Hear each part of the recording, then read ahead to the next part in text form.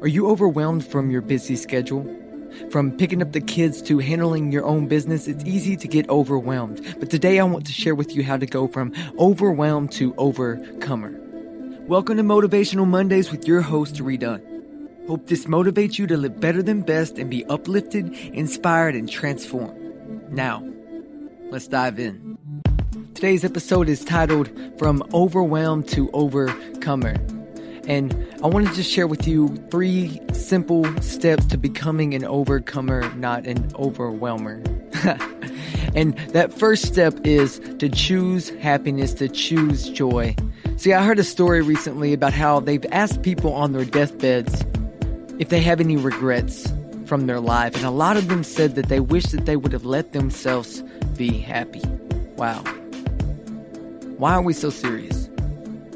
You see, I feel like we get bogged down with our schedules and our times, and we get overwhelmed. We think that we can't allow ourselves to be happy, but we must enjoy our life. You must enjoy your life. See, we've got to take time to stop, breathe, smell the roses, and realize everything is going to be all right.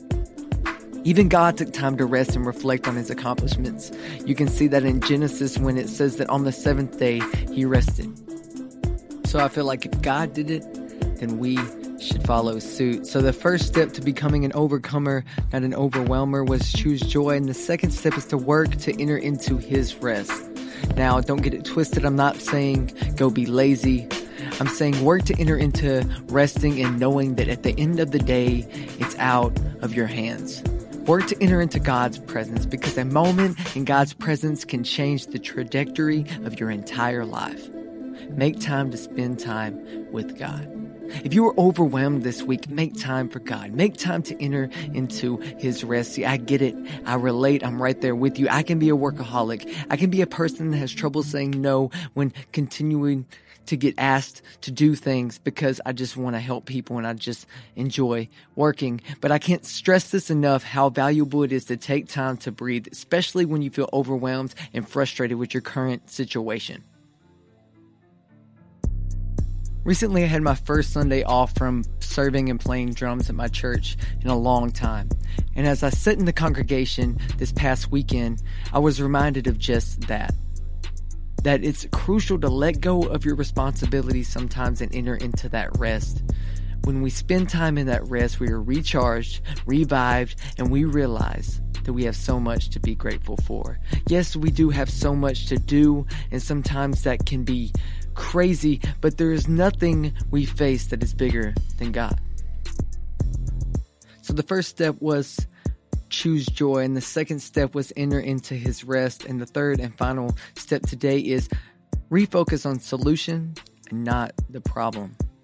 When we get overwhelmed, one of the first things we do is begin to speak the problems and only see what we need to do, what we need to fix, finish, clean, right, you name it. But in order to change our outcome, we must change our perspective.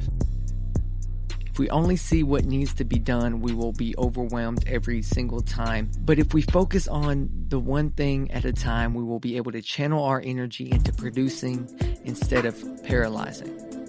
Because when we fear, when we get overwhelmed, we are paralyzed by it. But when we channel that energy into being something productive, then we get things done. It's like that saying of, how do you eat an elephant? One bite at a time. And that's just so big to me, because it's so easy to look at the big picture and think all of this has to get done. When if we just simply take time, take a moment and breathe and realize if we do it one thing at a time, we will be able to get to all that we need to get to. I love what it says in 1 Corinthians 15:58. Therefore, my beloved brothers, be steadfast, immovable, always abounding in the works of the Lord, knowing that in the Lord your labor is not in vain. Friend, whatever it is that you face this week, know and remember this. When you choose joy, work to enter into rest, and refocus on the solution and not the problem, then you will be an overcomer and not feel overwhelmed. You've got this. I believe in you. I'm praying for you. I love you. Now let's go live better than best.